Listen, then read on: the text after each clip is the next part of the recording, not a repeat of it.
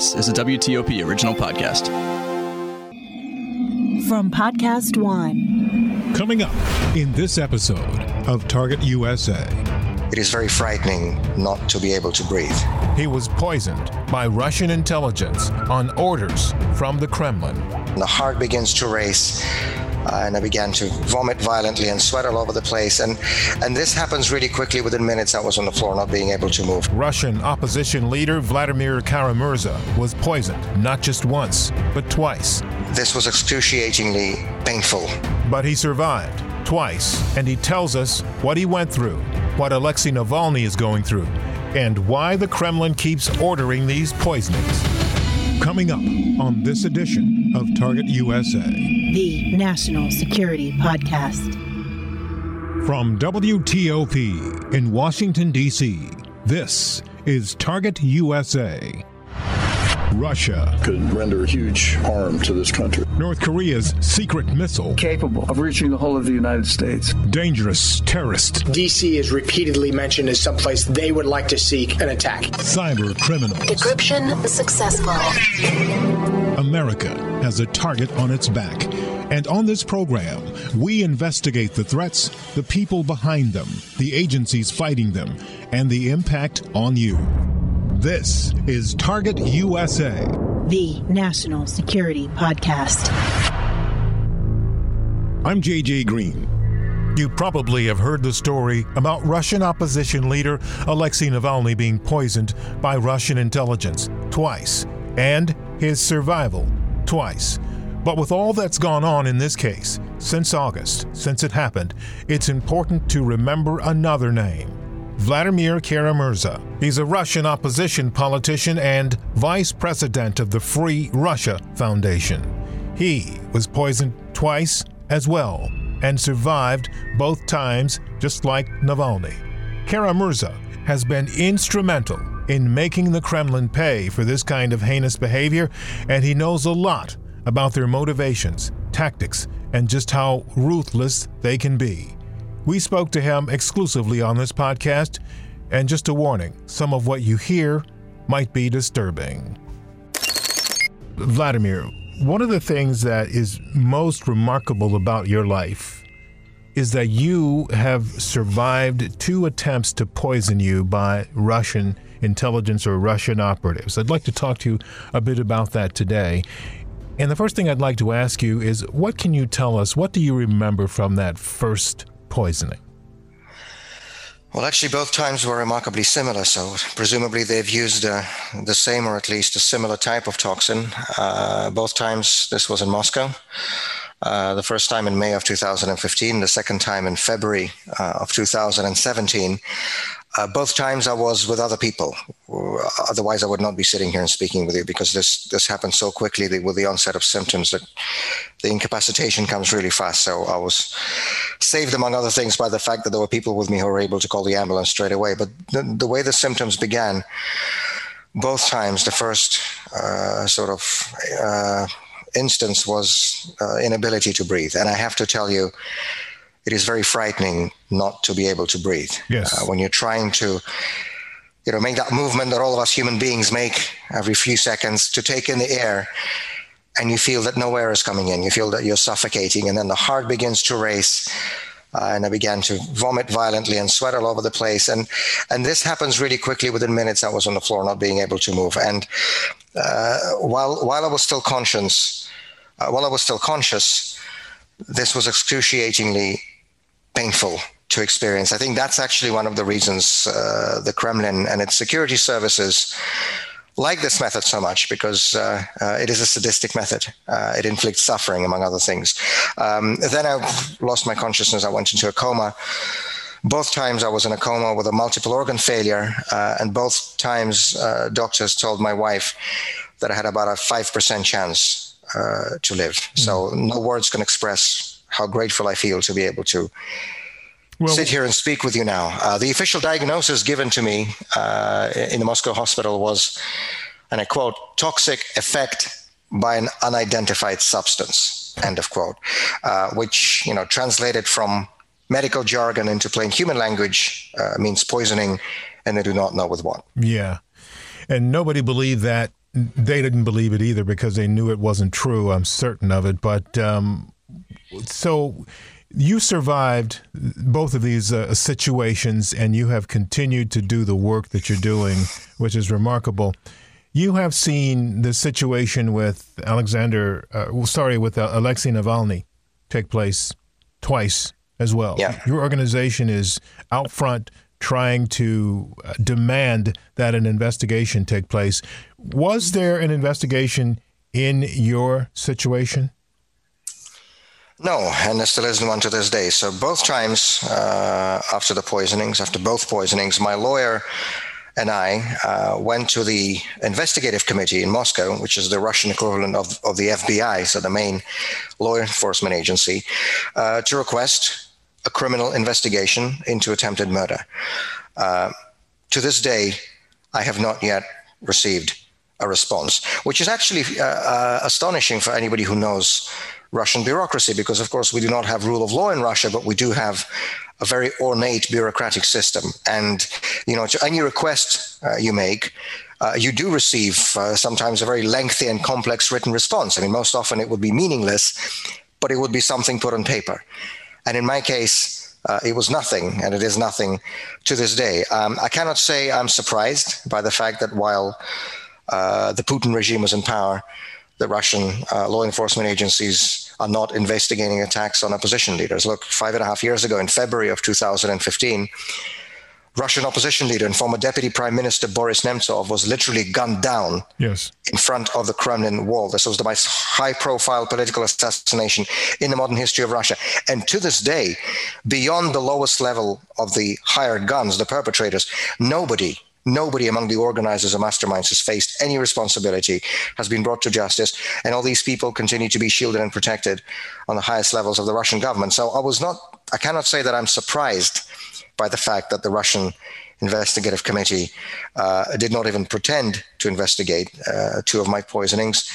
I am surprised, however, by the behavior of the U.S. Justice Department, because after the second poisoning in February of 2017, my wife managed to get a blood sample, and she took it to Washington, to the FBI, for testing at the FBI's toxicology lab in Quantico, Virginia, which is supposed to be among the top toxicological labs in the world. They took the sample, they tested it, maybe or presumably found something, and then they classified the results. They refused to release them to me. I'll remind you, we're talking about my own blood test results. They refused to release them to me.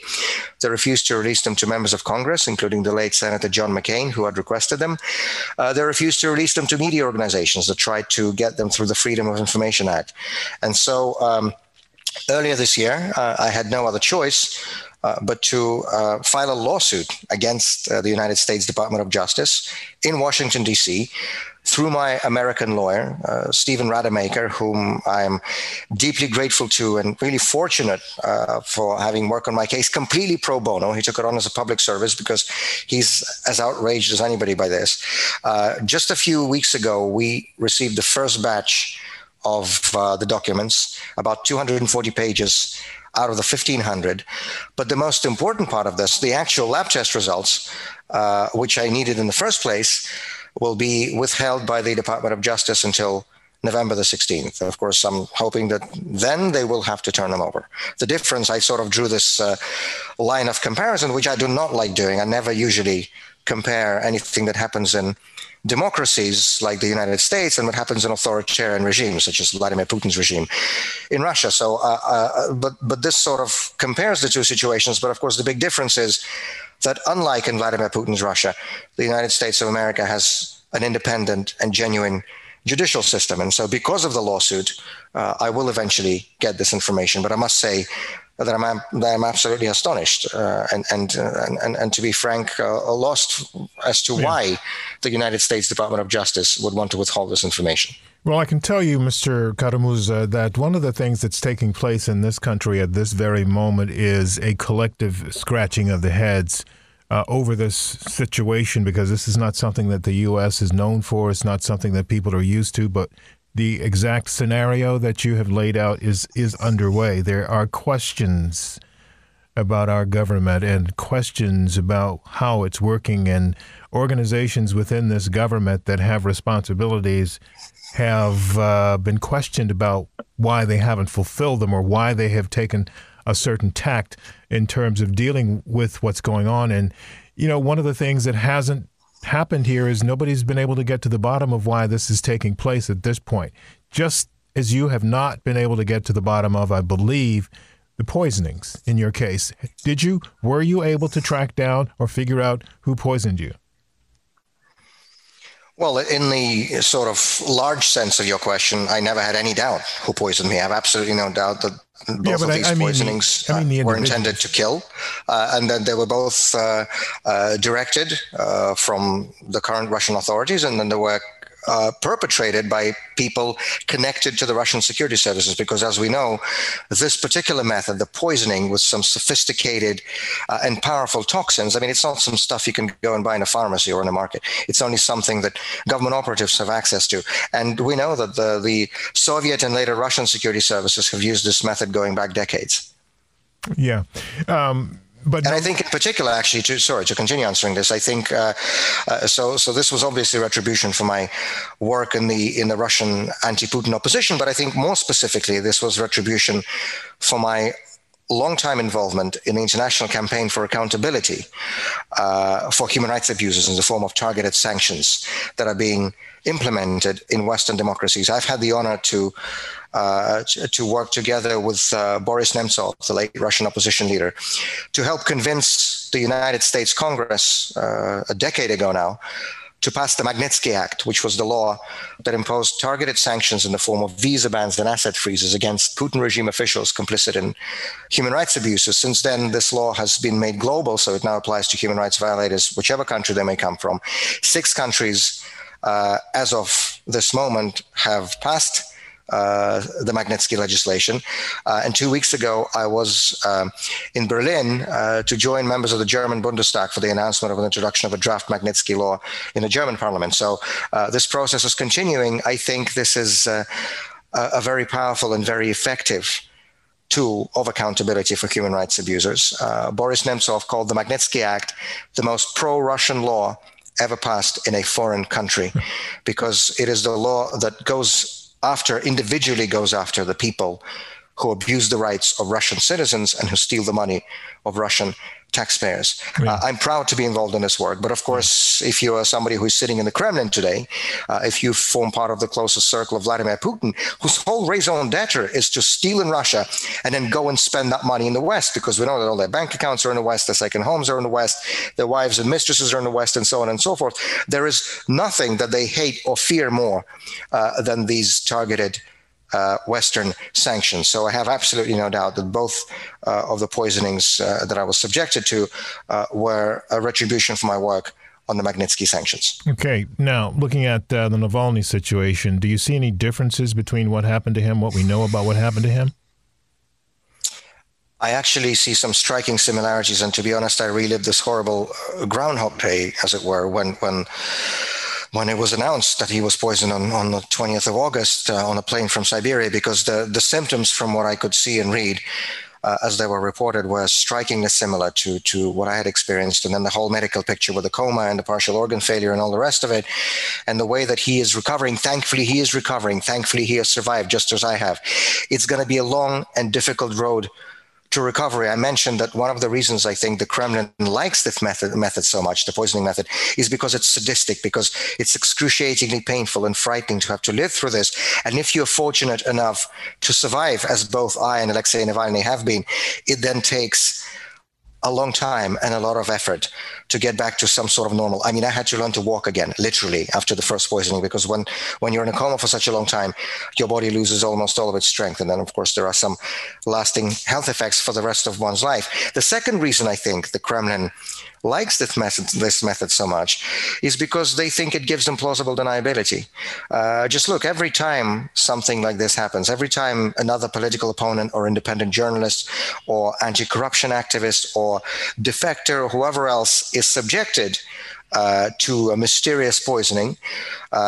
Kremlin spokespeople, shrug their shoulders and say, why are you blaming us? Who knows? Maybe they ate something wrong or they drank too much or whatever it is. And they start throwing out these crazy alternative theories, to try to muddy the waters, to give 100 different explanations in the hope that the truth will be lost. And this is why it's so important to pierce through that plausible deniability. This is why I really need those test results out of the U.S. Justice Department, and I hope to be able to get them thanks to this lawsuit. So why, if this method, there are 3 people that I know of that have survived 4 these poisonings, and 2 of you have survived a collective number of 4 times. So why do they keep using this method?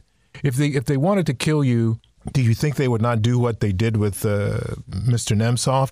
Or there are those who suggest that these Novichoks and other exotic poisonings are sending messages. What's your view on that?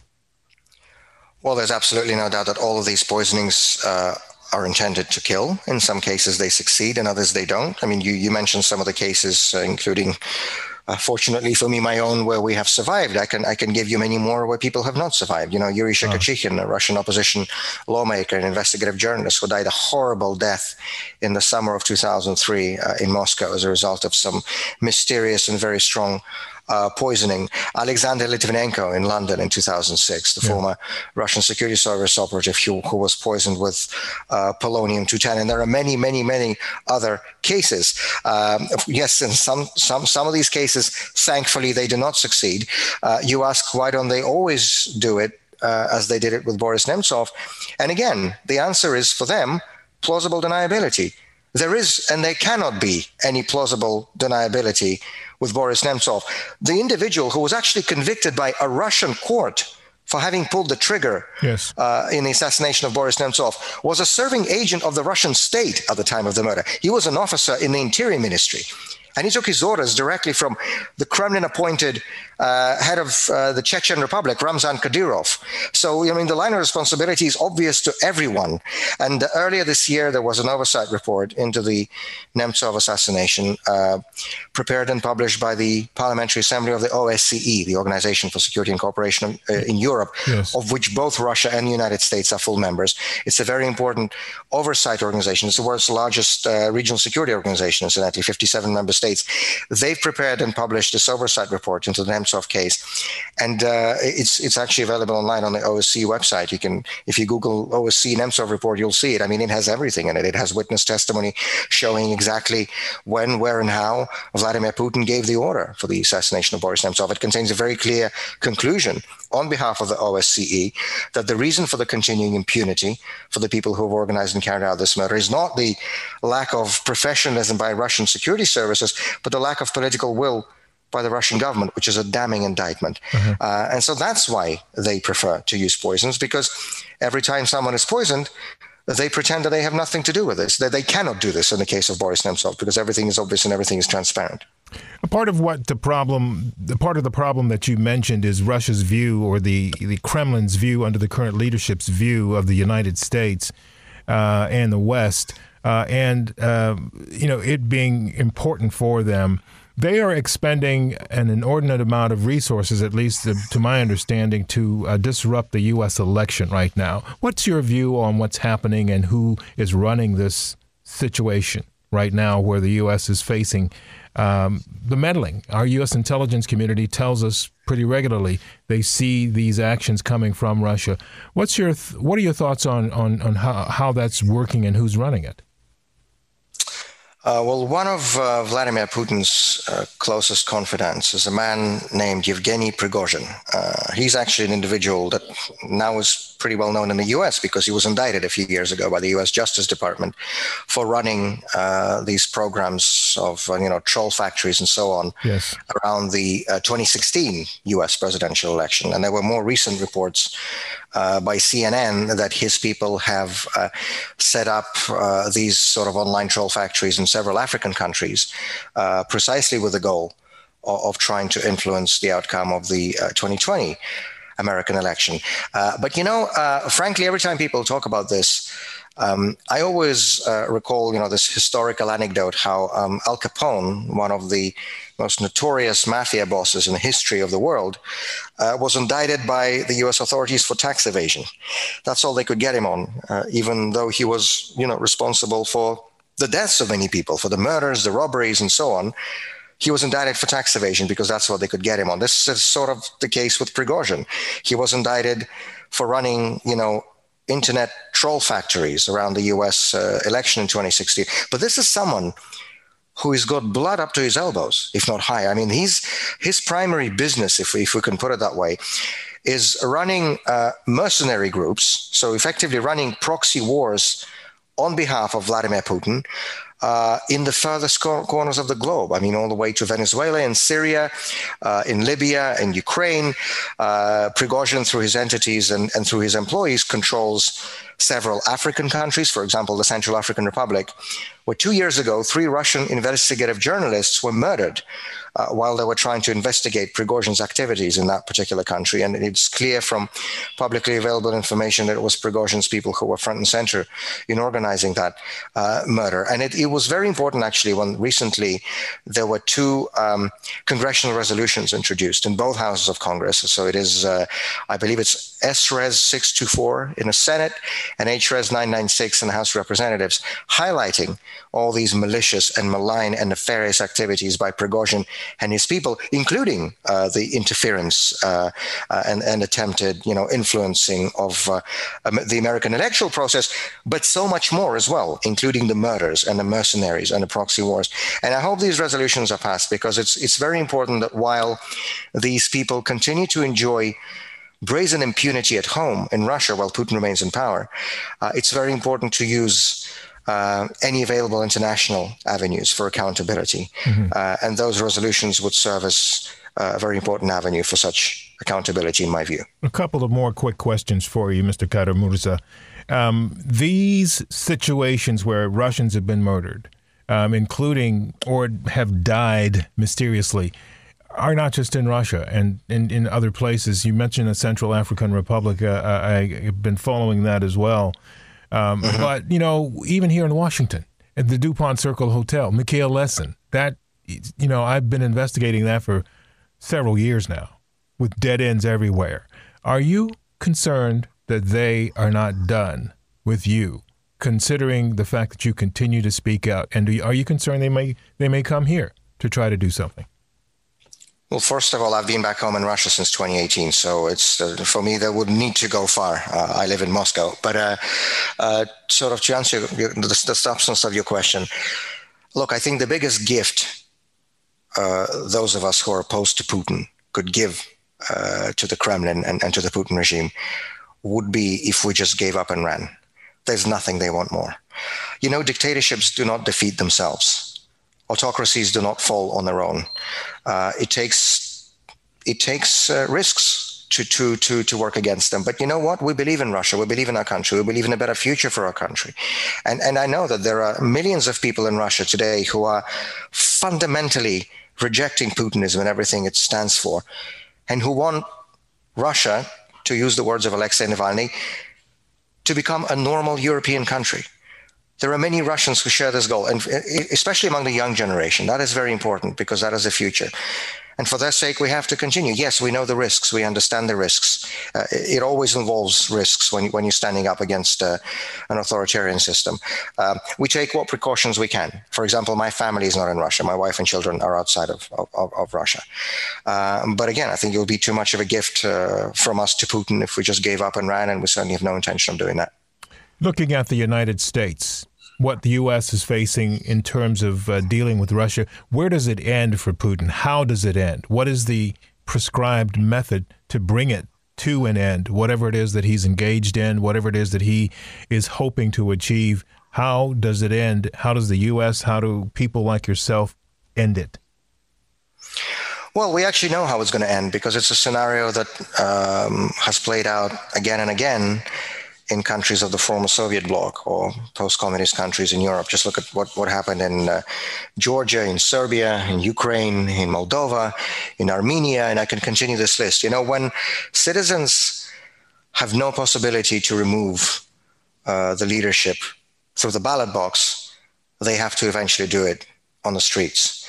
And that is what happened in all these countries I mentioned, where you had mass peaceful street protests against these authoritarian regimes of such magnitude and of such scale that these regimes in the end were powerless to stop them. Look at what's been happening in Belarus over the past few weeks, where hundreds of thousands of people have been on the streets protesting against the dictator there, Alexander Lukashenko.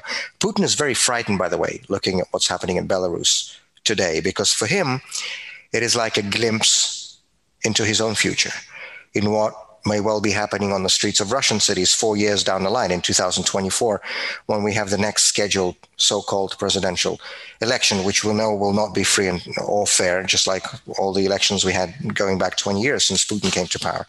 And so this is the most likely scenario. It's not an ideal scenario. You know, those of us who are democratically minded in Russian politics, we would much rather have a normal way of changing the government, just as you have in your own country. Just every 4 years, go to the ballot and vote for whoever you want to be president. You know, we haven't had that possibility for years now. And so, you know, there's this sort of quite a big irony, actually, in the fact that the Kremlin very frequently accuses us, you know, those who are in the opposition, of trying to foment protests or foment a revolution in Russia. It's actually the exact opposite. I mean, if anybody is trying to foment a revolution, it's the people who have eliminated the possibility of changing the government through the ballot box. And that will be Vladimir Putin and his regime. So I think 2024 will be a big year in Russia. It is only Russians that can and should change the situation in our country. I'm confident this will happen. This cannot and this should not be happen. This cannot and this should not be done by anybody from the outside.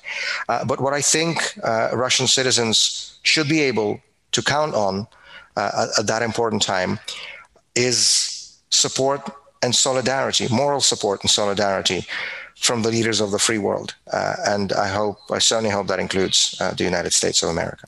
Mr. Kara-Murza, is there anything that I haven't asked you that you think is important as we discuss this? I think I'd add just one more thing, and this sort of flows in from what we've just been talking about, but also going back a little bit to the Magnitsky Act. So one of the favorite sort of gimmicks of the Kremlin propaganda is to try to accuse people like myself, you know, Russian opposition leaders and Russian opposition activists, of going to Western countries and meeting with Western politicians and asking for money or asking for support or asking for whatever other, you know, nonsense that these people come up with. Of course, none of that is even remotely true. It's only for Russians to change the situation in Russia, and that's how it's going to eventually happen. The only thing we do ask of our friends and colleagues in Western democracies is that you remain true to your own values, is that you practice what you preach, and that you stop, in effect, supporting the Putin regime by allowing his cronies and his oligarchs and his senior officials to use your countries, Western countries, and your banking and financial systems as havens for their money that they are stealing from the people of Russia. This is why the Magnitsky process is so important. This is why it's so important to implement this principle that those countries that pride themselves, rightly, on their own domestic adherence to the norms of democracy and the rule of law and respect for human rights, stop enabling and allowing people who deny those same rights to their own citizens in their own countries from coming into the West and from using your financial and banking systems, from buying homes here, and so on and so forth. The doors for these crooks and these abusers should finally be closed. There is already a Magnitsky Act on the books in the United States. It has been on the books for almost 8 years now. But it is important that it's implemented more rigorously, that more people are added to those sanctions lists, and that other countries that still do not have this legislation take steps to implement it. Because I think it is high time for the free world, for Western democracies, to send a clear message that the crooks and the human rights abusers will no longer be welcome. Vladimir, I think that's the only thing I wanted to add. Everything else I think we went through. Yeah, Vladimir, this is brilliant. Thank you. Vladimir Kara-Murza, who has given us a very, very clear-eyed, blunt assessment of what we're facing, what the world is facing as a result of Kremlin aggression. We thank you for this, and we'll come back to you soon. Thank you, JJ. It's good to talk to you. That's Vladimir Kara-Murza. He's vice president of the Free Russia Foundation, and he's also a Russian opposition politician who's been poisoned twice by the Kremlin, and he survived twice. We'll have more on this unfolding story as time passes. In the meantime, coming up in our next episode, is the U.S. Army ready to fight tonight? We would win. But General Michael Garrett, commander of U.S. Army Forces Command, says they need to do it better to meet today's challenges. Think about what's going on in Iraq and Syria, and then Afghanistan, and then other parts of the Middle East, really. That's every day, and we're winning. What I want us to win by even a larger margin than we're capable of today. That's coming up in our next episode of Target USA. If you have any questions or comments about the program, send me an email at jgreen@wtop.com. That's the letter J, the color green, one word, at whiskeytangooscarpapa.com. jgreen@wtop.com. Please follow our podcast on Twitter. We're at TUSA Podcast. That's at Tango Uniform Sierra Alpha Podcast. And of course, we'd like to invite you to subscribe to our podcast. If you want more information about national security, you can get it from Inside the Skiff. That's my newsletter. And you can sign up at WTOP.com/alerts. I'm JJ Green, and this is Target USA, the National Security Podcast. Tell little Chico Pitbull, Mr. 305, better said Mr. Worldwide. I'm Mandito Christian Perez. I had to use the real name. Why? Because now it's the podcast. From negative to positive, which you can catch on Apple Podcast, Podcast One, and Spotify. Flow to the rider. I don't even know if you know how much they play you around the world or anywhere, my brother. No matter how much bread we make, dog, we can't take it with us. No matter how many houses, cars, whatever we acquire, can't take it with us. With that said, anything we make is always to give back, dog. Why are we starting a podcast? Well, it's real simple. With the times that we're living in right now in the world, I think you need to be motivated, inspired, educated, aware, positive. So what I'm here is just to motivate the world and let them know when we talk, we call a spade. So you're going to hear the truth. So I look forward to the podcast. I look forward to showing y'all, teaching y'all how to take it from a negative to a positive. So get ready. From negative to positive, which you can catch on Apple Podcast, Podcast One, and Spotify. Now, stay tuned for the latest headlines from the Associated Press.